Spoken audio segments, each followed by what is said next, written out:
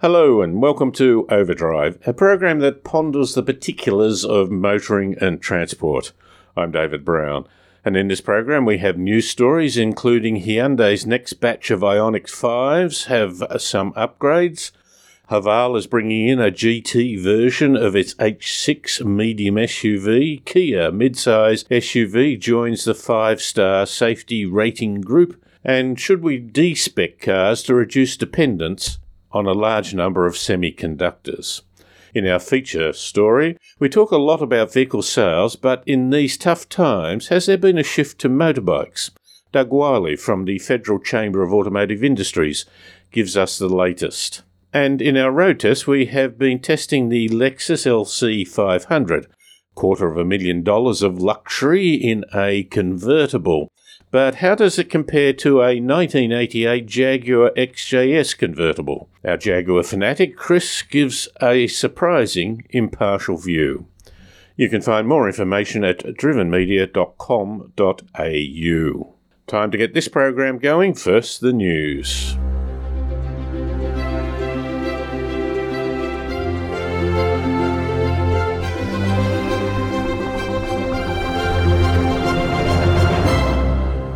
Hyundai has revised its Ioniq 5 all-electric vehicle with more features and revised pricing. The Ioniq 5, with its distinctive design and a broader focus on how the interior of a car may be used, has been praised around the world. Now here they have made a clearer distinction between two models, with a base two-wheel drive called the Dynamic and the top-spec all-wheel drive called the Technique. Both end with a Q. New features on both models are a head-up display, which is a great safety and convenience feature, a power output socket on the inside of the vehicle in addition to the existing socket on the outside, so that you can now charge devices in the cabin as well, and the rated range on the rear-wheel drive Dynamic has increased to 481 kilometres.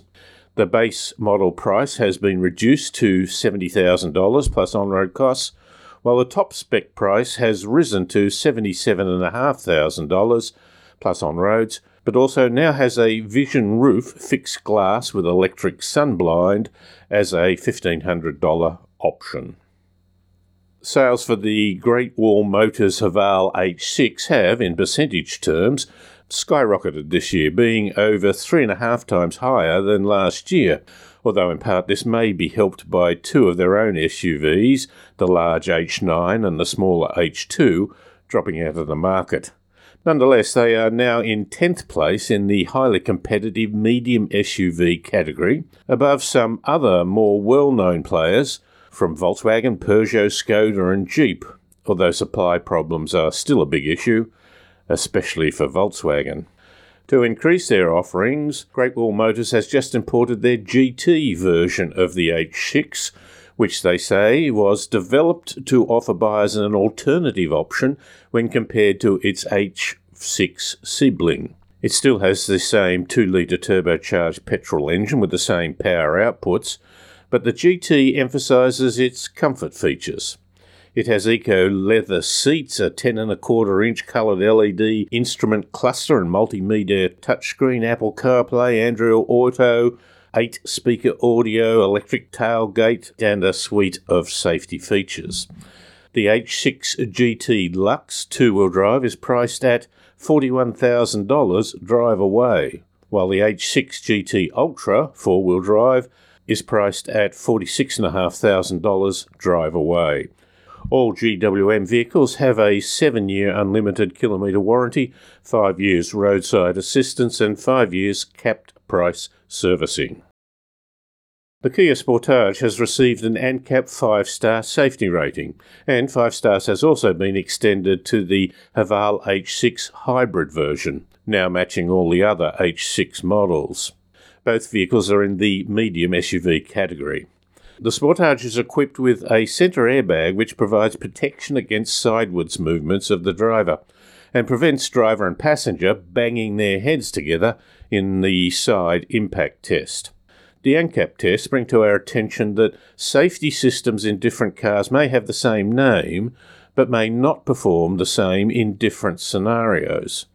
The Kia Sportage performed well in most tests of its autonomous emergency braking system in forward travel scenarios when interacting with pedestrians and cyclists, but had mixed results in the test of its AEB system when reacting to other vehicles, with poorer performances at test speeds above 60 kilometres an hour, leading to an overall marginal assessment in that particular area.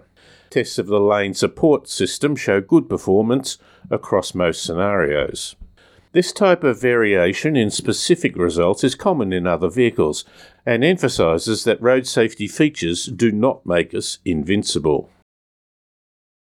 In a feature interview in the Overdrive radio program, Doug Wiley from the Federal Chamber of Automotive Industries notes that a modern car can have up to 3,000 semiconductors, each with a task not only in the engine but for a sunroof to an automatic tailgate.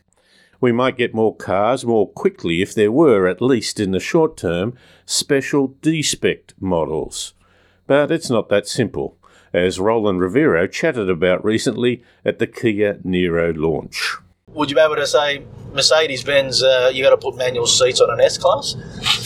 It's not going to happen. So I think that it's a tough one, and it affects every OEM one way or another, and every OEM will tackle it in what they see fit. Some will apply a D-content, as the industry speak, and others may work it differently. I can't comment on the other OEMs, but I guess from our perspective in Kia, we try our best not to do a D-content and effectively change or alter our product strategy as much as possible. If there is a semiconductor issue that we have to manage, we'll probably try to convince our network and our customers into another variant.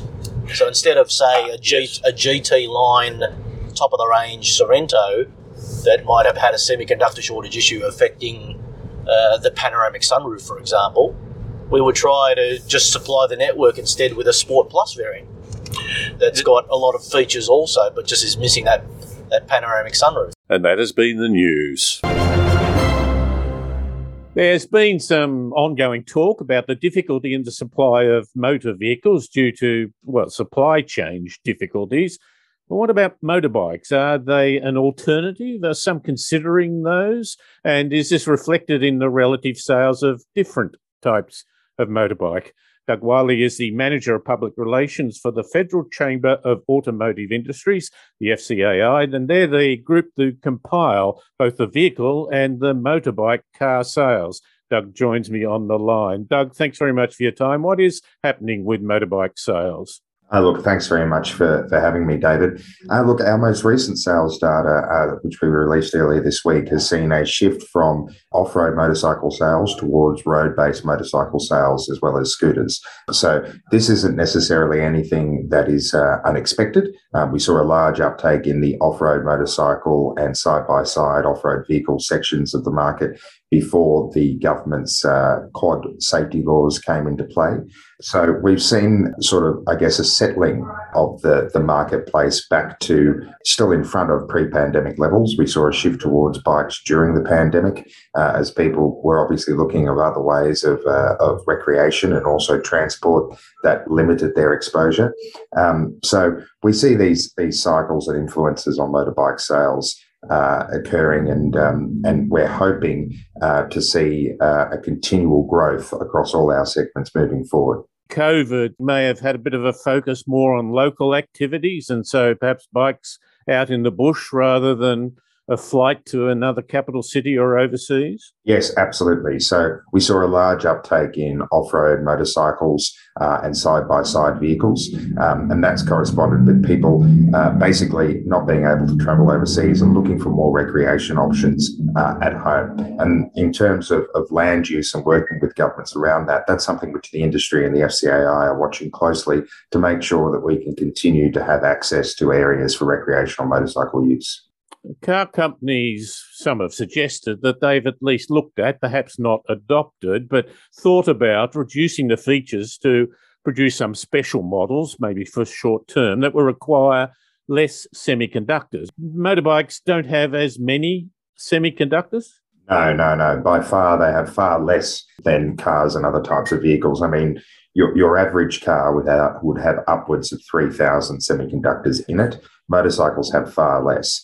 You'll know that bikes have moved towards electronic fuel injection because of the emission laws. And as a result, obviously, some now do come with basic semiconductors to run those systems, but also things like ABS and radio systems and entertainment and that sort of thing, but still far less than cars. We're seeing a bigger impact on getting bikes to the country, not necessarily in production, but in the shipments of bikes out of ports to Australian shores. It's becoming more expensive. It's becoming a bigger hurdle to jump. It's become a bigger hurdle to jump, primarily because during the pandemic, so many people moved towards online shopping. And as a consequence, the price of containers has gone up. And there are backlogs at ports because the pandemic is impacting the workforce locally at those ports. So not just the motorcycle industry, not just the car industry, but globally, everyone is suffering from this issue with containers.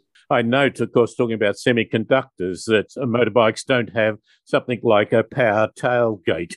And even if, that adds another semiconductor, at least, into the system. So, we often forget just how many, and you mentioned 3,000, how many are in a car now. Yes, absolutely. And in terms of semiconductor supply, I understand that once these factories are shut down because their workforce was impacted by the pandemic, it can take actually up to 6 months to turn the button on again.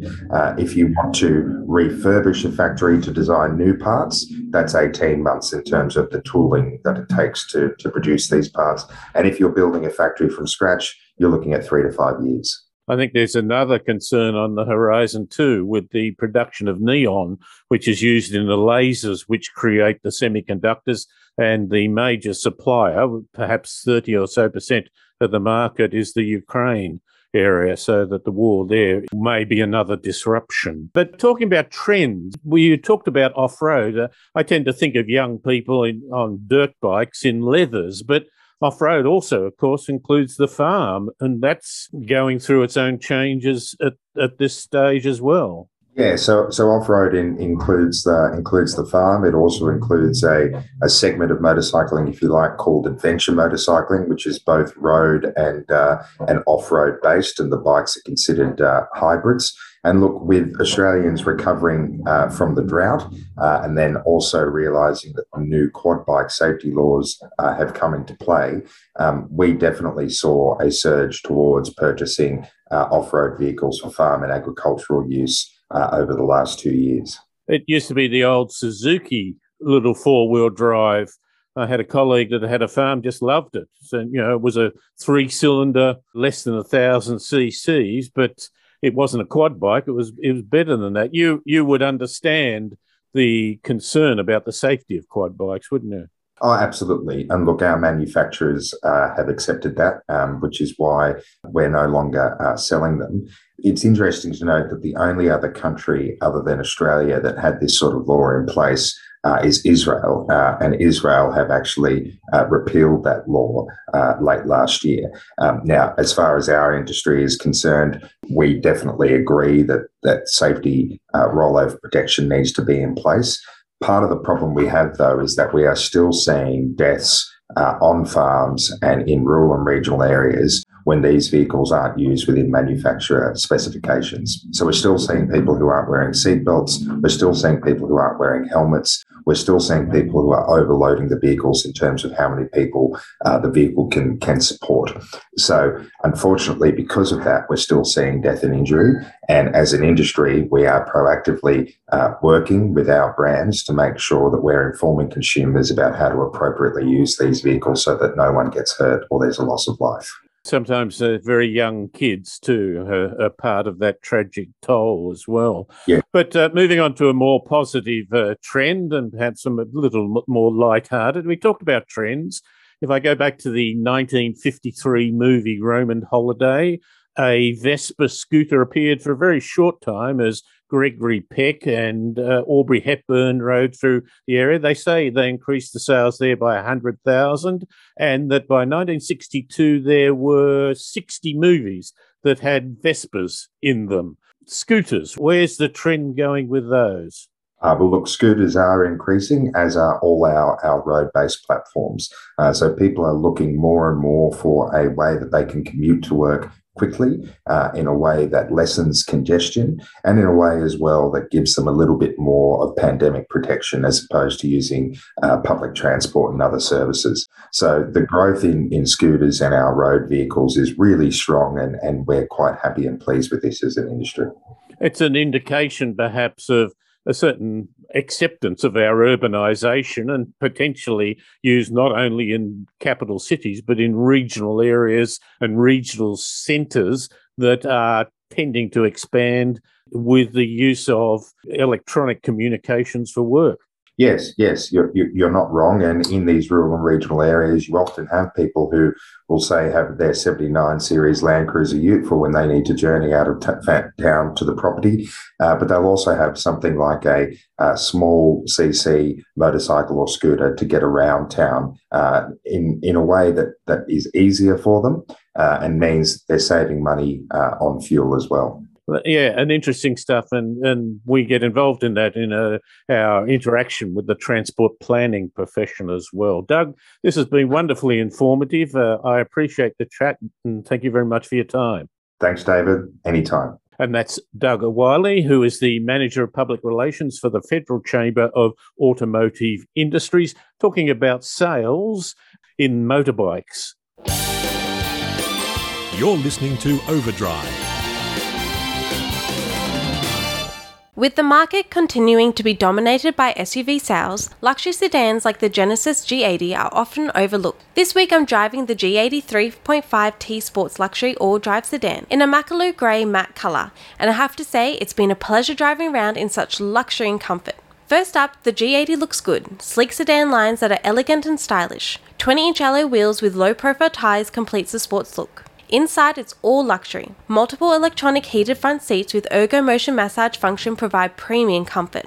A large 14.5-inch infotainment central screen dominates the central dash area. Wireless phone charging both front and back is a nice touch. The G80 Sport Luxury is powered by the 3.5-litre turbo petrol engine with 279 kilowatts, 530 newton-meters, driving an all-wheel drive system and an 8-speed automatic transmission. Other drive features include rear-wheel steering, active road noise control, Sport Plus drive mode, and launch control mode. Priced from around $123,000 plus user costs. This is Motoring Minute. I'm Brianna Fraser.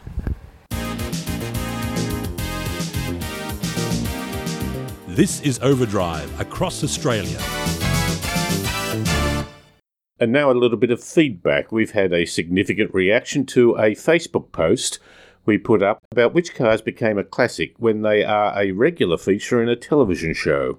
Fame and style can be two different things, though. Short-term acclaim versus becoming a classic.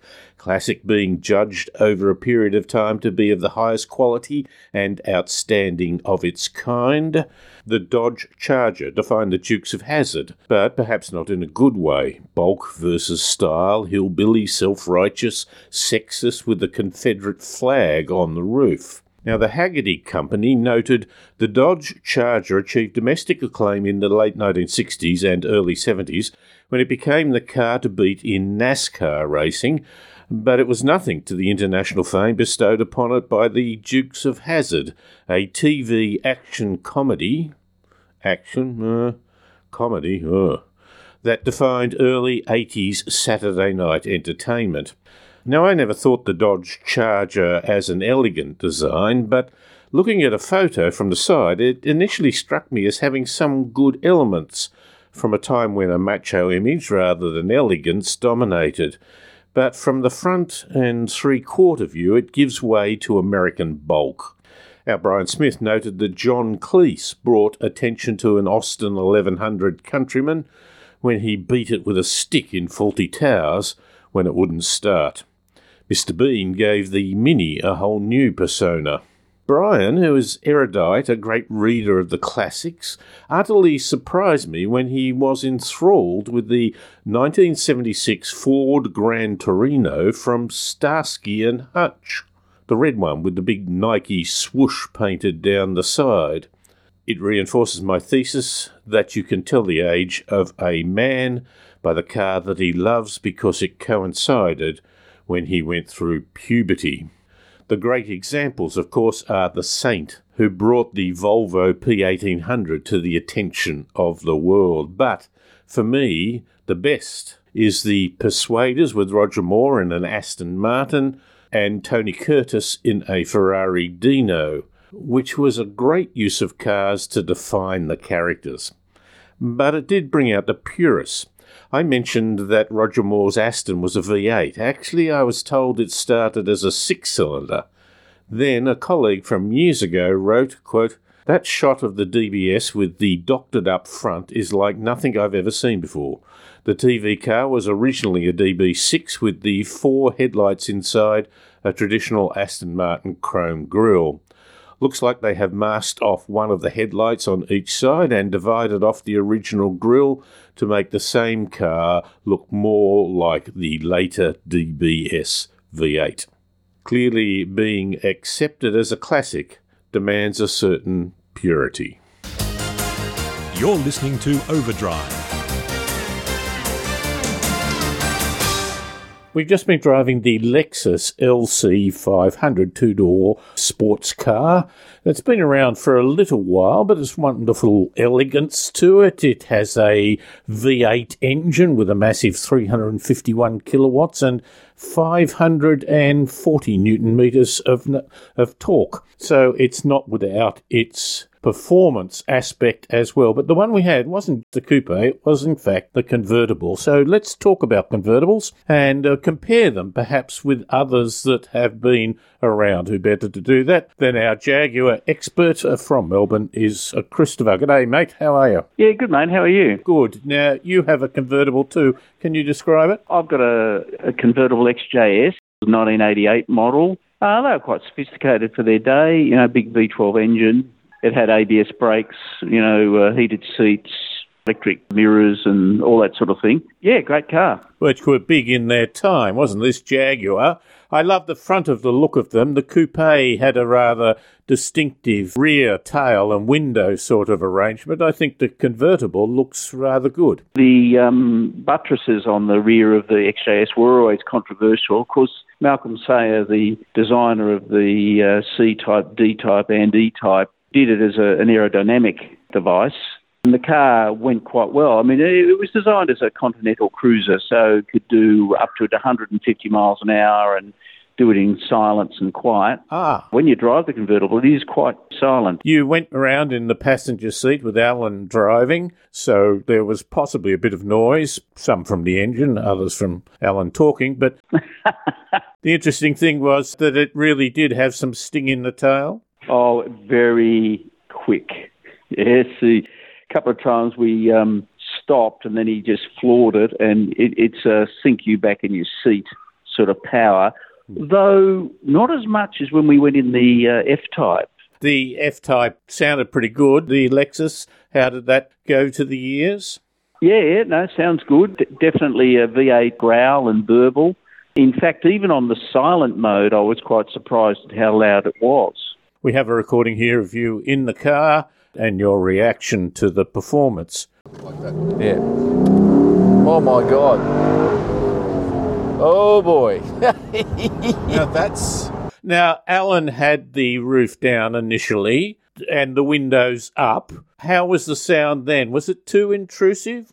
No, not really. A pleasant sort of sound, really. As I said before, I was surprised that in the, whatever the mode was, non-sport mode or comfort mode, it still had quite a lot of sound there. And I would have thought that might get on your nerves a little bit if you were on a long trip, say to Sydney or somewhere. But when they put the top up now, I think there's much talk about it having the Lexus 4 layers in the convertible, which, by the way, went up automatically rather easily. What happens with your XJS?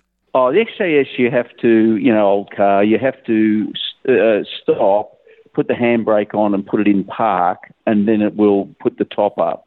Whereas with this, it was obviously a modern car. You could actually put the top up as you were moving, not at high speed, but at reasonable speed. But when the top was up then, did those 4 layers reduce the sound appreciably? Oh, very well. It was excellent, actually. I mean, and the way I told that is not the exhaust burble. It was you were sealed off from the traffic outside. You could hear the trucks, but they were not intrusive at all, and other cars not at all. The modern cars have large rims and low-profile tyres. As a touring car, would you say that your Jaguar was a bit softer? Much smoother. Smoother. And not as pounding on you in the seat. As James May would say, all these cars are tested at Nürburgring. They all want to sort of be able to do massive corners, and you wonder whether or not you lose the comfort of what the car is. And I guess my first feeling was, what is this car meant to be? Is it meant to be a sports car or a luxury car? Certainly the appearance of it and the silence of it with the top down, would give the appearance of being a luxury car, especially with all the fine detail in the car and the options that it has. It's not as if it's truck-like yet. It is one that lets you feel the bumps. Well, not let you, but you do feel the imperfections in the road, whereas some of the older cars, I think I mentioned many years ago, I was interviewed by Gary O'Callaghan, a great radio broadcaster, where I described a car as having a certain taut suspension, and he said, what does that mean? I said, well, it doesn't wallow, and he said, give me the wallow any day. Yes, yeah. And I guess you did the comparison there with the XJS, and you've driven it, and it's a very comfortable sort of smooth ride. But I guess you pay for that through corners a little bit. We know the principle is there when we've got some four-wheel drives, that they'll absorb the bumps and that, but to a lesser extent and in a different environment, that can be helpful when you're going along a motorway. Yeah, that's absolutely right. Yeah, the XJS has 70 profile tyres, so there's quite a bit of sponge there, I guess. 70. See, I would be guessing, I haven't looked it up, that the Lexus would be around 35. Yeah, it's pretty skinny. Pretty skinny. Now, that really means the amount of rubber between the edge of the rim and the road. Yes. And some of these very low-profile tyres look like a bit of licorice around the outside of a rim. Yes, Dave. In the day, back in the 70s, we used to think 60 profile was pretty flash and pretty cool, if you remember. Christopher, lovely to talk to you. I appreciate your time. Thank you very much.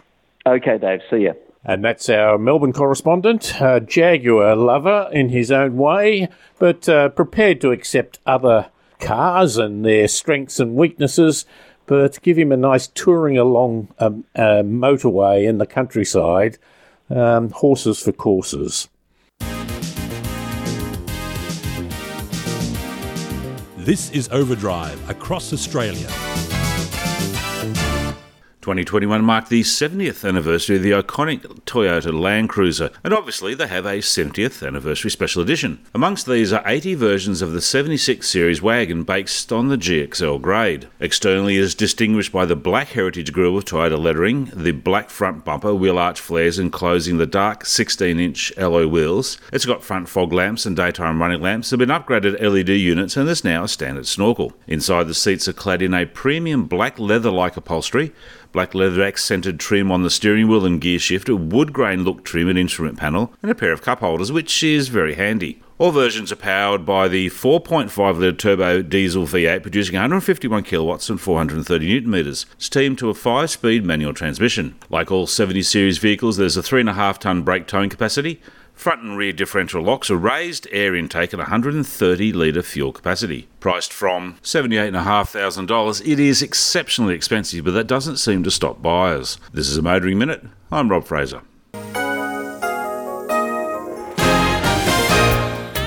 And this has been Overdrive. My thanks to Doug Wiley, Chris Leadbeater, Rob Fraser and Paul Just. Overdrive is syndicated across Australia on the Community Radio Network. For more information, go to drivenmedia.com.au. I'm David Brown.